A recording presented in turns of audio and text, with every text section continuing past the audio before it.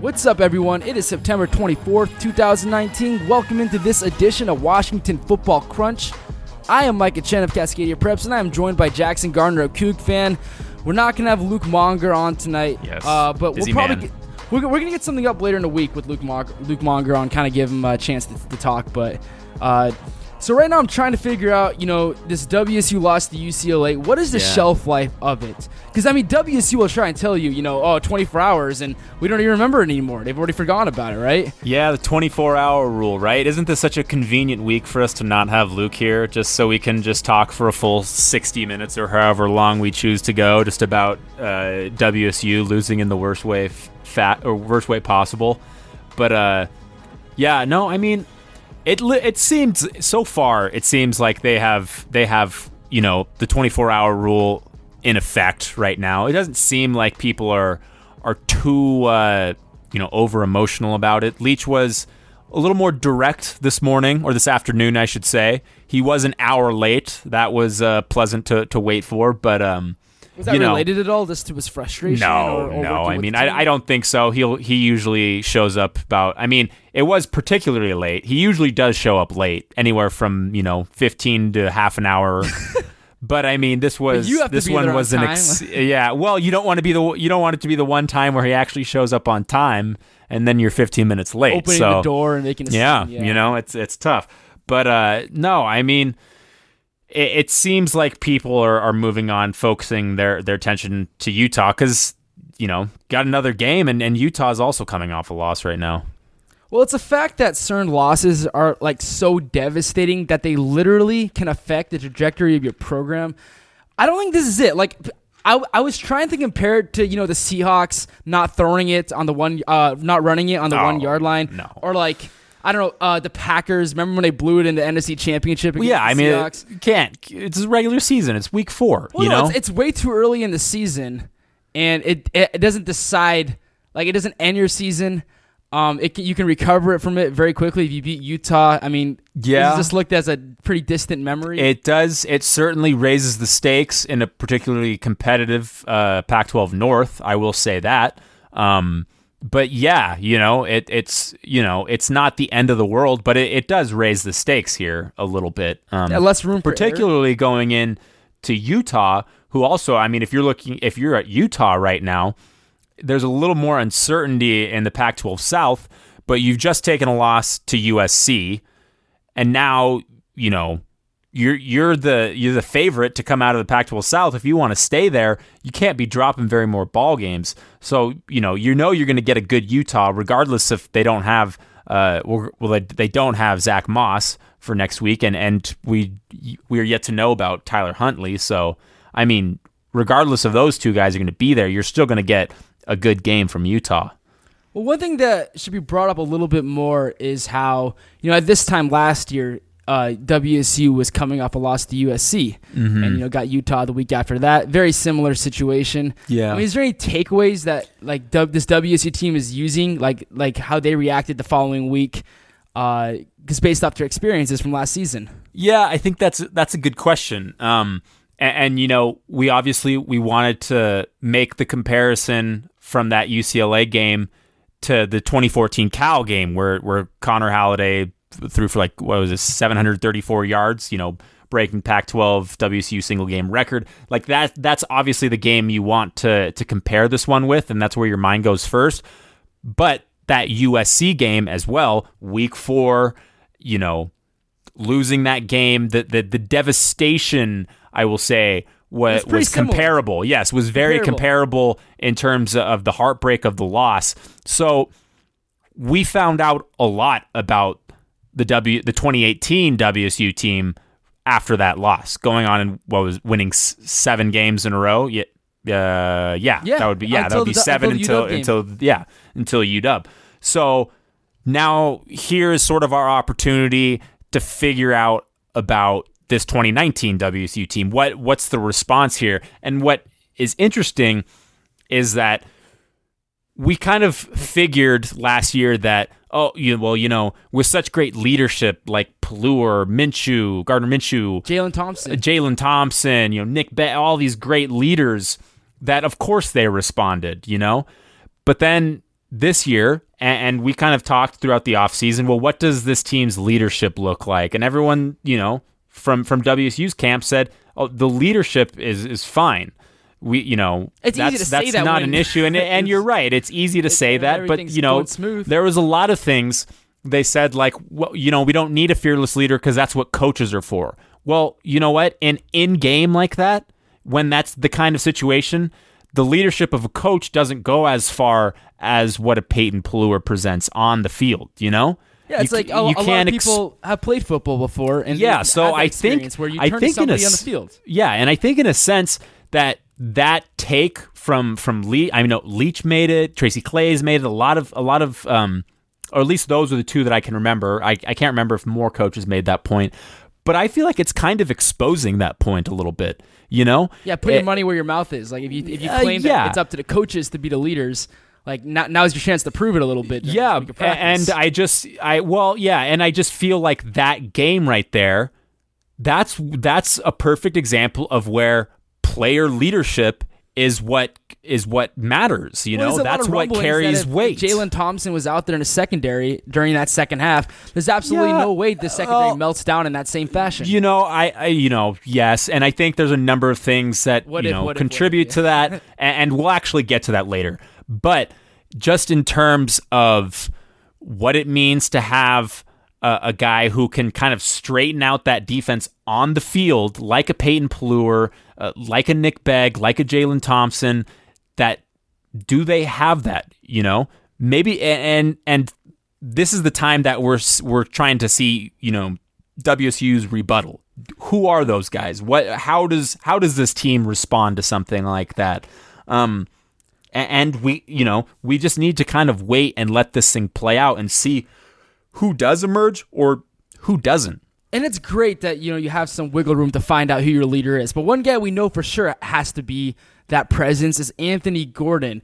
And he looks like a nice tough guy in the press conference. Stern face, saying we got to be better. It's on me. Mm-hmm. Or he didn't really say it was on me. He just says it doesn't matter what I do, as long if the team doesn't win. And I think he did say I shouldn't have had the interception early on. Mm-hmm. But like he gives the impression, like he gives the perception, I guess, that he is. He is I'm the locker room leader. I'm going to be the one speaking at press conferences. He was designated for that because he's the quarterback. How impressed are you? How impressed? I 100% agree with that. With your kind of assessment right there, I thought Anthony Gordon handled that brilliantly because a number of things. One, he made no mention of his 9 touchdown passes. He did not, erroneously place the blame on himself, trying to be the quarterback who's like, I'm going to take responsibility for loss. Clearly it was not Anthony Gordon's fault that Washington State lost that game. Anyone observing could tell you that. But it was just, just nice to see that he wasn't going to try and go that far to, take blame for something that wasn't his fault. He also did not place blame on the defense or anything like that. He highlighted the errors that his offense made. Yeah. He took the responsibility as a team with his offense and said we didn't take care of the ball. But what I'm highlighting here is that he did not bask in his glory, which what competitor would after a loss. But regardless, he still threw 9 touchdowns. There's still some kudos to be given for that. And 2, he didn't place the blame on the defense, which, I mean, to be honest, would you fault someone for saying, well, yeah, I do have a problem with the defense giving up 67 points to an offense who had averaged 14 points a game? Because if you even hint at that, then you could say, well, you gave us a short field with your interception to start the game that really kind of killed our That's true, but I mean, regardless of that, he would have a lot to lose. Take that route. He could take some of the blame for it. The tit for tat stuff, I get that, but Anthony, it was just good to see. Like, who talked to the receivers? Was it Mike Leach? Was it you? Did you mention something to the receivers? Let's get it together. Like, that's something that, like, if Anthony Gordon's going to try and put some of it on the defense, those are the questions that would come up. People be after him a little bit more. I just think it was good for him to not even go in that direction, not go. he really didn't go anywhere he didn't need to be, and that was what's positive in the face of a devastating loss like that. Here's what Max to have that said. composure. Max Borghi definitely towed the line a little bit more, saying, we work at ball security every single day, but at the end of practice, it is at the end of practice, and it's almost like guys are just kind of going through the motions, it feels like. But the thing with ball security drills is it's impossible to replicate like a true like do or die situation in game where somebody's grabbing your legs and somebody's gang tackling you. Ball security drills in practice inherently are lazy. The coach is not trying to knock the ball out after a lazy 4-yard scrimmage run. It's not something that can really be practiced. It's something that's inside of you. It's something that you got to develop it pretty quick here because it's not gonna happen in practice. I think a couple things here. Yes, I do believe you're right that it is incredibly hard to try and replicate that. I do, however, think it is possible to be effective in working on ball security. Like, it's not impossible to coach someone on good ball security. I don't care if you don't get the extra 3 or 4 yards. Yeah, but in more relation to what Max is saying, I think it's interesting. And, WSU, Mike Leach, they're not ones to change a practice. Their practices relatively look the same day in and day out. But kind of in the wake of this news and hearing it, you wonder if maybe you change that because just, how think about any practice you've ever been a part of and at any level, naturally the intensity at the end is going to be lower than what it is at the front, I feel like that's kind of just whatever, and obviously you want to have consistent intensity, but just by nature, it's going to fall off more towards the end. By putting that in the back of the practice at the very end where guys are maybe trying to get out, maybe do you look at a different angle? Or, conversely, does that say, well, hey, if you're taking it off at the very end, isn't that why you lost to UCLA, in the second half because you were scoreboard watching and you thought it was over and you weren't, hard at the beginning. You weren't hard at the beginning. It's tough. Like, I'm sure that's the argument that Mike Leach would make, and you can't say he's wrong. And right now we're hearing the horror stories that Mike Leach is going to run this team into the ground this week during practice. It's going to be something that will, make them basically feel like, is this even worth it? Because of how hard we're going right now. What could you possibly do in 2019 to kind of replicate that? I don't know about that. I don't know about that. I feel like he has, in terms of what calms down a little bit. No, yeah. I feel like in terms of what we have seen from, Leach explosions and saying, we're going to be making practice hell, stuff like that. I feel like this wasn't necessarily the case. There certainly was a different tone in his voice that he was, he's expecting a little bit more. But I didn't get the sense that, WSU is going to be running wind sprints for hours after, I don't see that kind of stuff happening. I don't see how that's beneficial to anybody. Yeah, I say you're right about that. They're not children. It's attention to detail stuff, I feel like, and just what we were talking about, finishing practice translates to finishing games. However, I don't know if there's any proof of that. I would just say that's probably the theory behind it. But, that's probably more what they're talking about, just kind of the nuances of their practices and getting more out of what they're putting in rather than putting in more. And outside of just the ball security, everybody's harping on the poor tackling and also the lack of pass rush. It was especially evident against UCLA. Dorian Thompson-Robinson looking like somebody that could, play in the NFL one day. And he very might. I was going to say, he's only a sophomore. He very well could. If he replicates this production.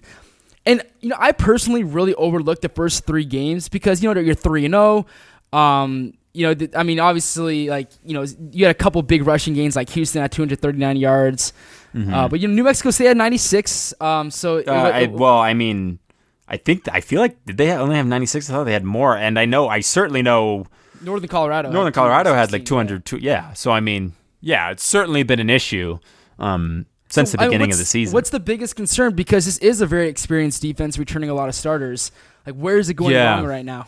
I think first, if I'm going to order these things, I'm going to look at it as the tackling overall across the defense is your highest concern.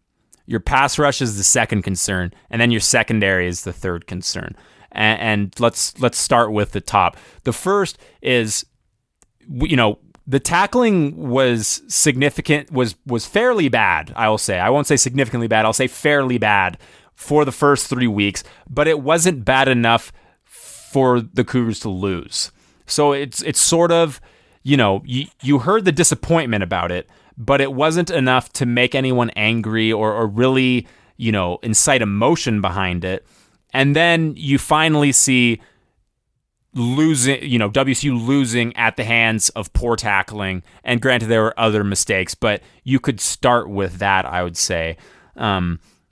So I think really you want to put the tackling at the top. Second, and I think the pass rush is an issue, but it's kind of conflicting because I was looking at the numbers earlier today, and WSU, they only have 7 sacks right now through 4 games, which is good for about 8th, I believe, in the conference. I think like first is like 12 though. So I know Oregon. I think they have 15. Separation. Oregon is at the top. But last year, and again, I don't know where they were at week 4, but I know they were close to the top, and I know they ultimately finished at the top with 38. So, I mean, just doing some, and obviously this is, when you try and expand these numbers, and it's not always accurate, but WSU, if they keep going at this pace, they're looking at ending about with a little over 22 sacks. So, 16 less sacks if they kept going at this pace. But conversely, WSU also has 19 quarterback hurries. They only had 26 last year. Granted, that's because they were actually sacking the quarterback a little bit more. But still, I mean, Oregon, who has 15 sacks, has about 17 quarterback hurries. So that's up there in terms of being around the quarterback and causing pressure. But the trouble is how do you weigh the difference between those two? Does that simply just mean a lot of quarterback hurries and not a lot of sacks means you're just that close? Or how do you understand the question I'm trying to preface here is I just don't know what to make of it. And I think it's interesting to follow because, it could just be that they're really close. It could be that they're also creating a lot of pressure. They're just not actually bringing the quarterback down. QB hurries that's an underrated stat because that just pretty much disrupts I think it's a fairly arbitrary stat. What does it actually mean? I feel like you have to kind of treat each quarterback hurry on a case by case basis. Because couldn't, in theory, you hurry a quarterback to scramble and then he rushes for yards? I mean, rushes for yards also, escapes the pocket. Could he be hurried and still throws and completes a pass? So I mean, you have to kind of look at these on a case by case basis. And judging from how Mike Leach today kind of graded out his pass rush and saying that there's just not enough production there, you'd think that he has assessed those quarterback hurries as not enough. But I don't know if he was looking into it that deeply or not. I don't know. I'm super interested about that and kind of watching that develop. And then third, the secondary. The secondary, I think, gets a tough rap here because just the nature of WSU's defense and the aggressiveness, and we've talked about this a ton, that WSU cornerbacks get put on islands in essence. A lot of cover one, single high safeties, not a lot of help over the top at times, blitzing a lot. So when you're getting put on an island as a defensive back, and you're not getting to the quarterback, I mean, you're going to give up big plays. And that was kind of the thing last year is they were actually getting to the quarterback enough. So the secondary, while yes, they did have their troubles here and there, they're able to by and large get the job done. This year, we're not really seeing that because they're not getting to the quarterback. So I guess what I'm trying to say here is I sort of see the problems in the secondary as a product of not getting to the quarterback as much. It's still Armani Marsh and Marcus Strong. No, Derek Langford. Derek Langford has started for at least, I think, what's now 3 of the 4 weeks. Yeah, might be 2. I can't remember. I was feeling like I wasn't seeing Marsh out there too much. Yeah, it was more Derek Langford and Hicks. Hicks will play as well. Mm-hmm. George Hicks, right? Mm-hmm. So some nice things though is Aesop Winston scored 4 touchdowns which tied the WSU receiving record. Yeah, with Gabe Marks. But the thing is, I mean that is arguably as impressive or more than Max Borghi's big game, but it barely gets a mention. Yeah. So when the receivers and the running back play at their best, WSU can put up a lot of points. So it's got to be some comfort in knowing that if you just tighten the screws on defense, Max Borghi's not going to be slowing down anytime soon. This WSU receiver room is as good as any in the Pac-12 right now. It has got to be a more rosy outlook than the tackling problems. And I think Mike Leach gave the most rosy outlook that you can possibly give this game while still being accurate. And he basically said look, if we play the way we did in the first half, there's not a team in the country that can beat us. If we play like we did in the second half, every team in the country can beat us. It was that night and day that difference. Second half performance is not sustainable. It's not something that you can just replicate even if you tried. That includes the turnovers. That includes all the missed tackles.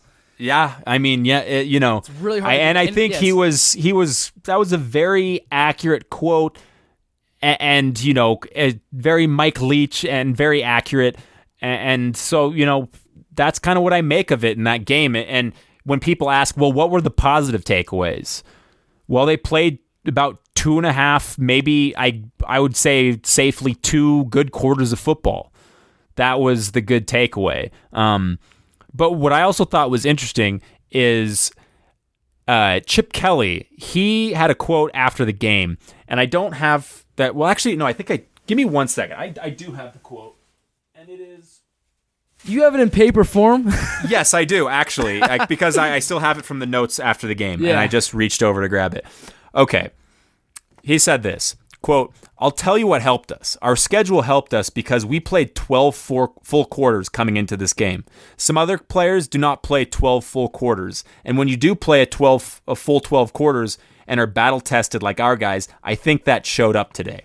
So even if you're getting your ass kicked for 12 quarters, you're still putting. That's what I was. That's what I was also saying, and I think the flip side of it would be, well, wait a minute, those were not 12 full quarters from Oklahoma. Like that was a solid half, and the rest of it was just that was essentially that was Northern Colorado and New Mexico State to Oklahoma, and but I don't know, is there merit to that statement?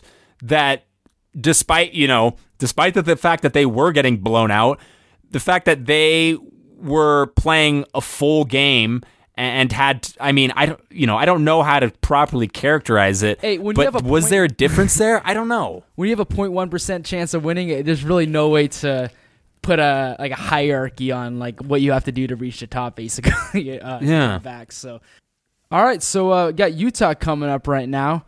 How confident are you going into Salt Lake City? Well, if you do remember from the Gauntlet episode, I did say that this would be the first loss of WSU's season. Yeah, this was the first one. Yeah, so I was obviously wrong about that, but I don't know. I'm gonna stand by it. I think I said it was going to be a field goal. I think it was going to be a field goal difference. Can't remember exactly. But I'm going to stick with it because for the reasons I was just saying, this is a huge game for both sides. Utah, still a really good team, and still, unless there are 4 teams who run the table this season, still definitely in the conversation for college football playoffs. As much as people want to say there's no way because they lost to USC. I would say UW is still in it, Oregon's still in it, all those one-loss teams. Probably not WSU, just knowing the way WSU gets scheduled in bowl games. But still the same goes. If they won the conference and won the championship game, they'd probably do it as a one-win team. So it's a huge game for them, and just where their season has been projected so far and making sure they keep that intact. I don't know.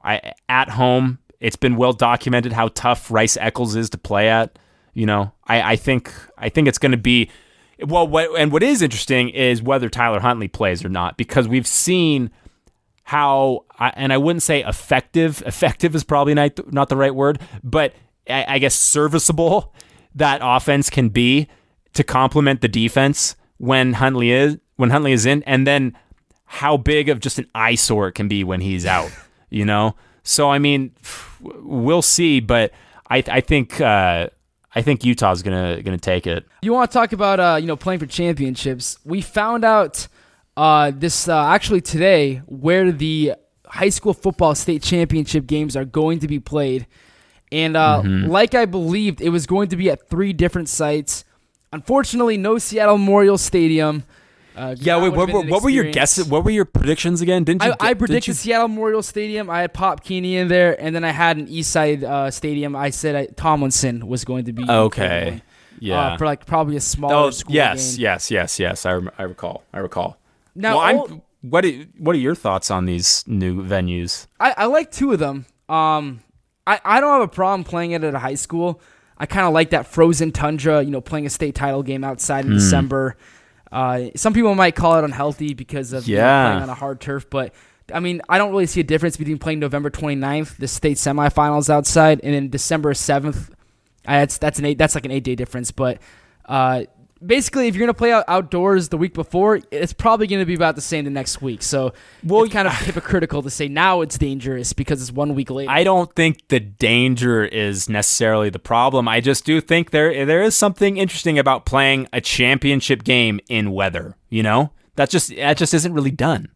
Because every big game, every championship game is in a dome. And granted, high school football, it is tough to find a dome to play in.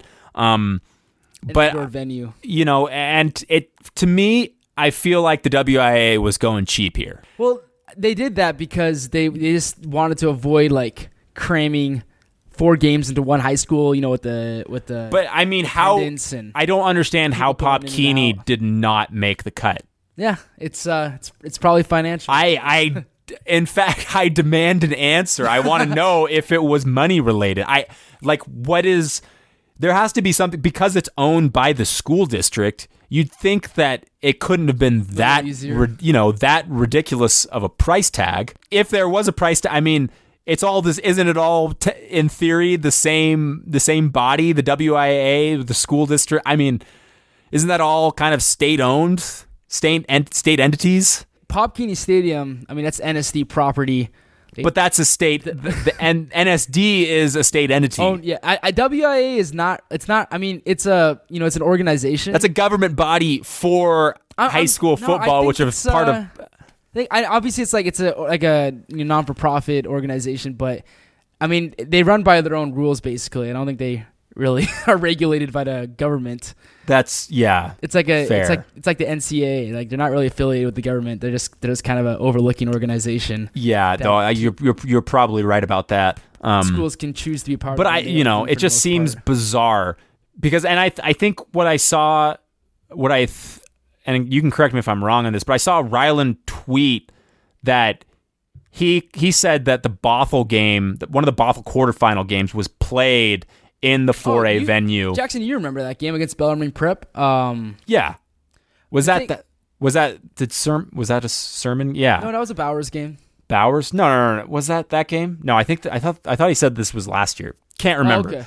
But the tweet said that there were a lot of parents complaining about the venue and how it didn't support the number of people that were going to be there. Well, you just look at. I mean, it's not how on earth should this venue be able to support a championship game if it can't support a quarterfinal game? Well, it's not even just because it's a championship game compared to a quarterfinal game. It's a 4A game, and the home side is brilliant. I'll drop you a link to it. I'll drop you a link to what the home side looks like. I mean, yeah, but that's irrelevant if the game, if sucks. this, I mean, shouldn't someone have to answer for this? Like, what's the plan? Yeah, well, nobody's accountable with the with this organization right now. So they're out to find a way to cram a lot of people into a tiny away bleacher.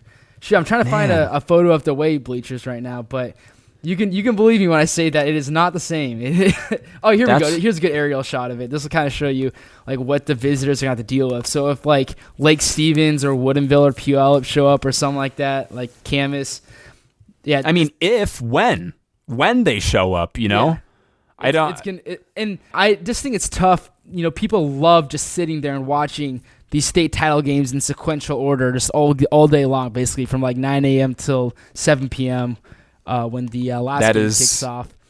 And do you see the difference between the two sides right now? Yeah, no, I do. So it's, I mean, if it's totally fine in the regular season because nobody really travels for away games. Yeah, I mean I don't know. 5,000 people into I feel like this really isn't my cross to bear, but perhaps, Micah, this is an opportunity for you to raise some questions, or Ryland to raise some questions. Like, what is the plan here? How do they expect to be holding people if, you know, what Ryland was saying is true, that they couldn't support a quarterfinal game? Like how it, and I don't know, maybe I'm wrong and maybe I'm misreading his tweets, but it seemed like he was disappointed with the selection. Probably, if you just look at the overall capacity of the Mount Tahoma High School Stadium, it can technically hold everybody.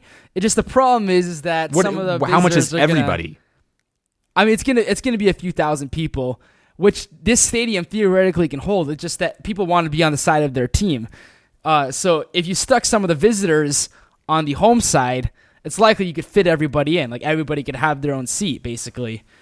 The problem is that no, like I said, if you're on the visitor side, you don't want to go to the home side to watch the state title game. You'd rather stay with your fans and your community. I suppose, yeah. I mean, I'm a little more upset, like, because the other two stadiums, like the bleachers are fine, like for both sides. I don't like the track around the field for all these sites. I think that's a big separation. Didn't what was the venue that the 3A one got? Didn't they get a good one? I think Sparks Stadium. Sparks, isn't that a? Yeah, 2A3 at Sparks Stadium. Yep, that's like where the PL Vikings play. Shoot, I'm trying to remember. The one issue that I also really took with this is I was thinking, like, I used to be in the high school football scene. Like, I used to go to the big games on weekends, and I had never heard of any of these venues until now. Yeah. But I mean, still, like, I went to big games. Like, I traveled a little bit to go to the nice stadiums. You and travel 60 miles south. Okay, maybe true, yeah. But I don't know, man. I just, like, at least I feel like I would have heard of them. Yeah, the stadiums. Although I had heard of Sparks, I feel like. Yeah, Sparks Stadium is by far the most prominent. How did the 3A get that? Why is I don't get what's going on here. This seems so unorganized. People will have a tough decision to make because they're all happening on the same day, and you only get to watch, like, literally, you're only going to be able to watch 2 of the 6 state title games. 1B 4A will be at Mount Tahoma, 2B 1A at Harry Lang, and 2A 3A at Sparks Stadium. Like, out of those 3 options, like, which is the one you gravitate towards as probably the most exciting matchups and classification? I think there's a number of problems with that. First of all, the one that you mentioned before, the fact that it's not, you have to decide. You can't watch all of them. You have to decide. You can probably stream it on your phone, but I don't know if Root Sports... Second, that they made the distinction of 1 and 4 and 2 and 3.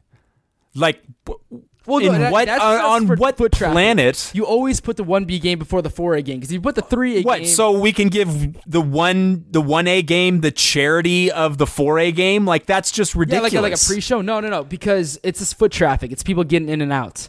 It's easier to evacuate a 1B crowd and then shove a 4A crowd in there than to take freaking 3A. Eastside Catholic fans and logistically that makes a ton of sense. I will say when you say that does make a ton of sense. But for the sake of the fan experience, everyone wants to watch the 3 and 4A. Sorry, 1A, 2A, but that's where I disagree. A select audience cares about you guys. The best combo would be 2A, 4A because those are actually the competitive conferences. Oh, Jackson, you want to see Eastside Catholic win 59-0 in a state championship? I do want to watch the best team in the state play. Yes, I do want to watch that. You have 14 chances to this year. You actually have 15. No, I don't. I don't have those opportunities. Catholic has like half their games on ESPN. Okay, I didn't know that. But I'm just saying that makes zero sense to me. That the two marquee games, you have to decide between which one you want to watch. That's mind-boggling on paper, to me. And I would understand why anyone who has a complaint about this is upset. It's not great, but I'm just glad we know now. And it is... I wasn't contemplating it too much until I found out today. I don't think anyone. Yeah, I think there will, as far as the on-field product, I think there will be a certain charm to, like I said, a Frozen Tundra state title game. It's going to be scenic. You see the player's breath. I think it's going to be a little more magical. We will find out. I will tell you because that's what's going to happen. It's going to be a little more. It's going to be a little more unique. New, fresh. It'll be new. That's pretty much about as much as we know. I feel like you're kind of expecting this romantic, cold weather, thrilling game, but it doesn't always work out like that. Players might get sick. There are just miserable cold weather games. That is a lot of the times the case. But I don't know. I think it's just. I think there's a lot to be concerned about with that. And all that, because it's just not giving. Part of what is great about that weekend is being able to watch all the games and being, everyone gets the spotlight for their game. We don't have to pick and choose. Yeah, and people don't have to be cold in the stands, but now they will have to. That's true. So you got to really love it, and I think. I wonder if that'll do anything at the box office. Of course it will. The fact that, the average, half the states can be like, it's the impartial fan. We know where these games are going to be played, but the average casual person is going to go, wait, why is the Tacoma Dome so empty? Usually it's like getting pretty hyped up this time of year. Yeah. So obviously you can do a little background research to kind of put the pieces together, but anytime you move off site, it's going to kill. It's going to kill a certain percentage of people that were just used to that routine, First Saturday of December, let's get out to the Tacoma Dome. And, I definitely do think, because the people hate, I hate being outside in November. I hate being outside right now. True that, dude. The weather in this state freaking sucks. This is abrupt, but can we talk about Idaho and Eastern Washington? Yeah, I'd love because, first of all, I guess... You probably pay a little more attention to Eastern Washington than I do, but is this the end? Is this the beginning of the end, or what? Obviously, Idaho, they have a bad reputation, and they have their own controversies, and you think that like a program like that, even on its best day, wouldn't be able to unseat Eastern on its worst day. Yeah. Eastern did miss a lot of personnel, like honestly, especially on the defensive side. Both of their corners were out. Both of their inside linebackers were out. Justice Warren wasn't playing. They were really kind of injury plagued, and that's not going to be an excuse, of course. But this is a few games in a row now where they haven't gotten the job done, especially on the defensive side. But Berrier, his offense, putting up 0 points for the first 2.5 quarters, being down 28-0. It's a little alarming. The running game is being plagued with injuries right now. Tamarick Pierce isn't participating. Dennis Merritt's out for the season. Antoine Custer is another guy we thought, he'll just be like Sam McPherson, and it just hasn't come together for him yet. And there's really no excuse with that awesome offensive line, having 3 6-year seniors and a couple All-Americans. It should be a dream scenario. Yeah. I think what is even more awesome about that game, or the Eastern Washington-Idaho game, is just these comments that were coming from Idaho post-game. And this has been a developing conversation, but is this the beginning of an Eastern Washington-Idaho rivalry? And goodness, let's hear. I think it is technically the rivalry game. Let's look at this. Well, because in the Big Sky, you rotate opponents except for two teams that are your rivals, which you play every season. For the longest time, it was Eastern Washington versus Montana and Eastern Washington versus Portland State. But ever since Idaho joined the Big Sky, when they left the FBS level, Idaho was assigned to Eastern as their primary rival, which pissed a lot of Eastern fans off because you want to play Montana every year. That's a special game. That's the one that a lot of people look forward to the most because those are two very storied programs. So yeah, you'll be seeing Idaho versus Eastern a lot because technically it is their rival. I guess, but I mean, have you read any of the quotes? Have you seen any of them from coming the Idaho coaching staff? From Paul Petrino, players? I mean, everyone. I know they're basically saying like we're proving everybody wrong right now. We have a competent team. We have a competent quarterback. So this story, courtesy of the great John Blanchett of the Spokesman Review. Some of these quotes from here. Quote. From Idaho linebacker Christian Ellis, we wanted to destroy them. We wanted to bury them and put them in the dirt.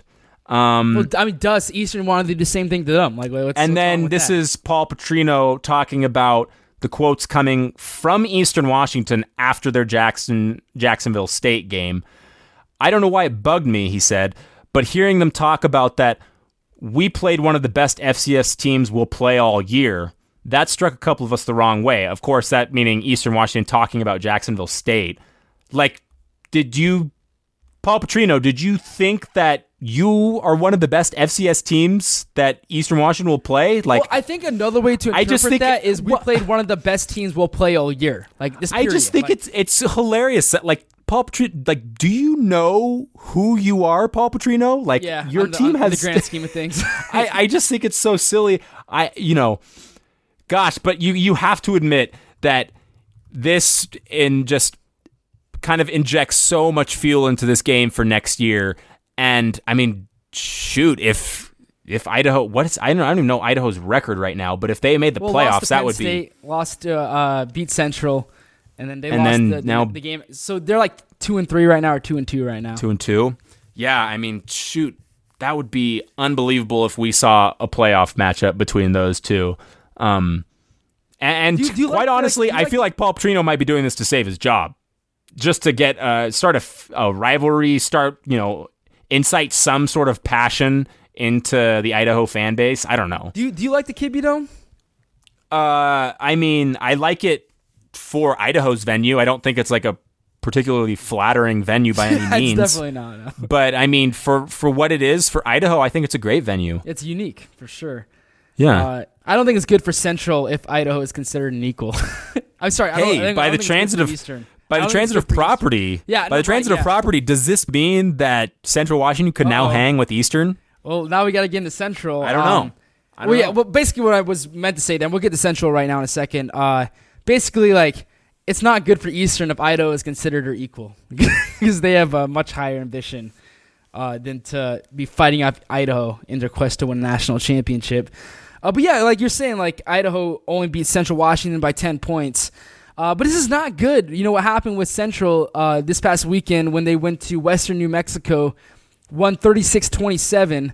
But the problem is, they were down 17-7 almost halfway through the game, and Western New Mexico came into this matchup on a 12-game losing streak. So if it's one thing to lose to Idaho, that's justifiable. But to be in this much of a dogfight with Western New Mexico, came back and won. Came back and won with Ken Racanelli kind of stepping up a little bit towards the end. It was a quarterback rotation in the first half. Christian Moore went 2 for 9, threw one touchdown pass. So they had to take him out of there basically because outside of that touchdown pass, he wasn't being very productive. So what you're telling me, well, I think you're going to learn something right here. They had a quarterback rotation in the first half. Yes. Essentially. And they were losing. And then the second half, they went with Ken Racanelli outright, and they came back and won. That's what you're telling me, correct? Yeah, they were they were only down at halftime by 3 points, so they were technically losing, but it wasn't like they were getting demolished in the first quarter. 7-7. I think the point would be, is this quarterback by committee necessary? Why are we doing this? Why don't we just go with one? When Cannon Racanelli was starting the second half 1 for 8 against Ferris State, and then Christian Moore comes in and throws a couple touchdown passes, changes the dynamic pretty quickly. So, God, I guess I just feel like those are decisions that need to get made in the week. That's a decision to be made Monday, Tuesday, Wednesday, Thursday, Friday, not Saturday at half. I mean, I get that. Ride the hot hand. I do understand when a quarterback is just not playing well and a coach has to make that decision. Do we go to our backup? And I get that. But for how many times it's happened for Central Washington early on in the season, like, you got to make a decision at some point and just ride with it, You can't let this indecisiveness keep lingering. The indecisiveness is inconsequential when you're playing Western New Mexico. Next week, they got Western Oregon at home. It almost proved to be consequential against New Mexico. You had this feeling that eventually Central's just higher elevated program. I had a feeling that WSU was going to hold out against UCLA, but unfortunately, feelings don't get you very far, I guess, you're right, because if Western New Mexico did end up winning that game, that would be just as big of a shocker as I mean, that'd be on that level of UCLA coming back against WSU. What you're saying applies when they play West Texas A&M on the road, when they play Azusa Pacific.